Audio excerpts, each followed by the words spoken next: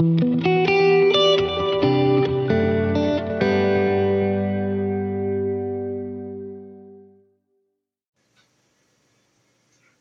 back to the Retail Maverick Show with me, Andrew Busby, your host, and have I got a Maverick for you today. So somebody I've had the pleasure of knowing for many years. He's a retail futurist, but also a speaker. And if you've never seen him speaking, I encourage you to do so because he is an absolute genius at it. Without further ado, please welcome Howard Saunders. Wow, that's Retail Futurist. Can you come on tour with me? Because I'd like that intro everywhere, please. Thank you. I'll carry the bags for you anyway. Yeah, as long as it's difficult. No, I've watched and observed, so I'm learning all the time. You school me. Anyway, how are you? Yeah, I'm pretty good at the moment, actually. Yeah, but there's sort of some interesting jobs. I mean, most of my work's conference jumping from one to the next, but there's some other interesting stuff in between, a bit of regeneration, and I'm potentially working with a big ad agency on a communications project. So yeah, a bit different. It's quite good at the moment, work-wise, which is, we did have 2 years off. Yeah, you do well. I don't know about you, but I sort of carried on working. Well, I certainly did. I found them again. I did during lockdown. For the first over 400 days, every day I produced what I call the COVID diaries. And I thought it was on a website, and I thought I'd lost it all. And by some strange quirk, it appeared on my timeline last week, and it's all there. So I'm having to manually, so basically it's 422, about 500 to 600 words each. So that's enough to fill at least 2 books. Yeah. And I've read a few of them back, and forgetting about the quality of the writing, all the rest of it, but I found it fascinating looking back at what I was writing about in lockdown. Yeah. So I'm going to see if I can because I think a lot of us, it's one of those sort of unmentionables, and we mustn't, get dragged into it now because we've only got a few minutes, but it's one of those things that everyone's sort of blocked off now and pretend it didn't happen. It's almost like we don't want to talk about it anymore and actually I think we should stir it up a little bit, but that's I'll let you do that with your diaries. Well, some of it was a little bit sort of on the edge, and I'll probably tidy it up a little bit, but I've just read a few, and as I say, it was fascinating looking back and commenting, because of course a lot of it was commenting on what the daily updates were saying in the government, all the rest of it, and you think, wow, from the lens of 2023, it's quite fascinating. Anyway, we're not here to talk about that. What do you want to talk about? Well, you've caught me in a good mood, but I did think, what am I going to say to Andrew? And I thought this thing that's nagging in the back of my brain at the moment, which is we're sort of living in this vortex of unreality. That's a good title for a book, isn't it? Don't you think? That is very good. Well, no, I mean, seriously, we've sort of got... Where do I start? It's all kind of lies. We're living in can you hear the sirens outside? That's London for you. Won't sell many ice cream going that fast. We've been promised autonomous cars for nearly 20 years. Yeah. We are been told that our jobs are being taken by robots. The sustainability thing we'll have to come on to. We think we genuinely grown, intelligent adults think they can change history. The mainstream media thinks it can change history. We are supposed to be heading for net zero. If you actually look at what that means, you'd be a liar to suggest we could achieve it. It's intellectually 2050. Well, 2035 the cars, and it's just lies. It's just lies. Have you been out in the world and seen? Suddenly, cars are going to be illegal. I mean, why are we living? Understand where we need to go, and let's have a strategy potentially that gets there. But I don't want us to have to solve the problems. We've all led to believe this lie. We've all got to have our boilers removed. We believe high taxes, this state of highest taxes ever, is good for growth. I mean, it's astonishing, this upside down thinking. We believe we can change sex now, and you will get cancelled. But seriously, grown, intelligent, adult people in my universe when you say, yeah, but people can't change sex, they will say, well, because they're being polite. They're being polite. Yeah. We're being polite about net zero. We're being polite about robotics. We're being polite about the fact that we could change history. We're being polite about the fact that H&M are starting to sell secondhand clothes. Like that's going to help them not go to hell. It's weird. We've locked ourselves into this sort of state of unreality. And retail is very much part of it. Is it because we're all too worried that because people seem to get offended ever so easily these days? And so are we all treading this tightrope because we don't want to offend? But in actual fact, what we're saying and what we say shouldn't offend anyone. As you know, I have the answers to all these things. Absolutely. It's guilt. It's Western guilt. We can talk about the origins of that, but not in a short podcast. We feel guilty. We basically had 200,000 years of poverty and cold, and we got rich in the last 100, and suddenly we all got iPhones. We're flying on holiday and eating burgers, and we're eating chicken Kiev, chicken. We're eating like Henry VIII every night, and we feel guilty. We feel guilty. It's Malthusian. These are dinner party conversations, Andrew, and I promise I'll bring it back to retail. But we believe that there's too many of us doing too many bad things, and as a result, we should wear a hair shirt and we should punish ourselves. And you're seeing that with, let me not talk about the obvious things, so the anti-natalist movement in the US, incredible movement that basically suggests you shouldn't have children.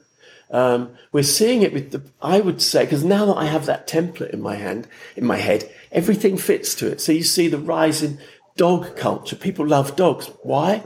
Because they're not us. The rewilding trend. What's that? That's the planet without us on it. Autonomous vehicles. What are they? They're cars without us driving them. Do you see what I mean? Once you have that template, this Malthusian sort of template in your head, that everything sort of seems to fit to it. It just we're in a moment in Western culture and Western civilization where we think we've fucked up basically, and we need to be punished for it bit by slice by slice. And if sort of everything, when you open the papers in the morning, and I don't actually open them, you swipe now. Yep. It's just one piece of bad news, one other piece of destruction, another foundation of, the society slowly eroding, whether it's family, whether it's the police, whether it's comedy, whether it's education, everything, slice by slice, we're sort of committing suicide. That's the bad news. It's kind of like death by 1,000 ULEZ cameras. It's a sensitive point because I've got some of that. Don't get me started on that. No. But it is, you see, we need punishing. And not only do we need punishing, that we believe we do, we like to punish. And we saw during COVID, the unmentionable, the mini tyrants, as I call them, they love a clipboard and they love to tell you can't stand beyond that line. They love it. Some people, and it's always the little people that never really had any success, don't they? So they're always the ones that are deaf. Suddenly they're armed with a clipboard and brilliant, someone at the door. And suddenly they can tell you what to do and where to stand. And the same people are now gluing themselves to, the motorway or you name it. So, I don't know, I'm ranting, but this is what you want, isn't it? Yesterday in the paper, this is the sustainable church here. Yeah, the sustainability thing has to be pricked, if that's the wrong word to use. It has to be, because there's so much nonsense talked. I choose my words carefully. But yesterday in the papers, I read that a hotel group, I'm currently working with a hotel group, building a hotel, want to remove or have decided to remove those horrible slippers, those horrible sort of Foamex. Yeah, I know, yeah. And that story, you go, yeah, do you know what? They're not good for the planet. Those funny little Foamex things that both left and right feet. You're having a go at the flippers now. So, what have they ever done to you? Well, they're poisoning dolphins, probably. I don't know, but obviously it doesn't take much to go, do you know what? We can cut that. And that's obviously a bit more sustainable. Well, then let's move around the bathroom. Let's have a look. Can we get rid of the soap? How about if we took one tile out and we tile all the bathrooms, but leave one?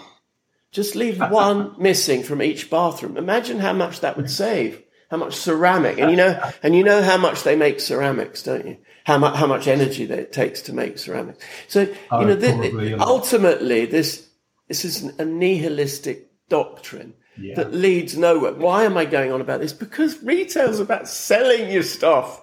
And if we're starting to slice by slice away all the things that are bad for the planet, everything is. Doing this podcast is using energy. You shouldn't do it. Yep. Would the planet be better off if you didn't do this podcast? Yes, on many levels, Andrew. Yeah, no. Now, you mentioned sustainability and some of the nonsense of it. I agree. It needs to be a far more sensible, balanced argument. But it's an emotional one, isn't it? So it's a religious one. It is, yeah. And you mentioned iPhone, and I have to say I saw the latest video that our friends at Apple produced, where Mother Nature pays them all a visit. Now, apart from being the most nauseous piece of video I think I've probably ever seen, about halfway through it, they make the statement that their aim is to eradicate. That was the word they used, eradicate carbon from the atmosphere. So I consulted Mr. Google and a few other sources and so on and so forth, and realized that actually that's not what we should be doing whatsoever. But because the argument has become an emotional one, net zero, we need carbon is bad. So I'm sure you do this. But I've done this to audiences and dinner parties and ruined all of them. So you asked me how much carbon is in the atmosphere. And I know it's 0.002%. I think that's 0.04 is my reckoning. Yeah, but exactly. And it's an amazing amount of intelligent people you've just had meetings with. Yes, and they don't know. Sat there and they say, well, I don't know, 10%. Yeah. And you go, oh, that's interesting. What do you think? And she'll say, oh, well, I don't know. I mean, maybe a bit more than that. The ignorance is incredible. And yet they are binding their hands and their legs and their mouth, but with regulations that they're embracing in order to sacrifice themselves and their businesses to this carbon ideology. So I think, yes, we need, and which actually brings me to this retail thing, because I did see the Apple thing, yes, and they're intelligent people that I know, colleagues of mine, commented underneath, what a wonderful piece of PR. And it's like, like you, Andrew, maybe with the world's gone binary, and I actually felt sick watching it. But that's, my own personal bias. But the other one was the whole M&S building thing, and I wanted to come on to that. Go on, because,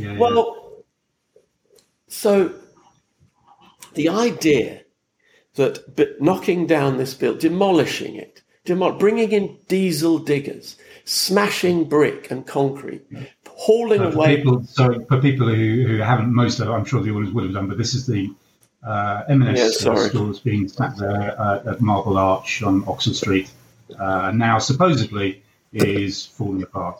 Hoist by their own petard. This is plan A, because there ain't no plan B. And then suddenly we're going to replace this building with sustainable building. So now just consider the timeline. How long is it? 4 years? 4 years of diggers moving backwards and forwards in diesel diggers. 4 years of consultants flying in and driving in their petrol vehicles and flying in. All of that activity and landfill, all of the concrete, all of the steel. Where does it go? Landfill. That's where it goes. And then replaced by new concrete, new steel, acres and acres of glass. How is glass made? Is that made from solar wind farms, is it, or something? No. It'll be imported at great cost on diesel cargo ships.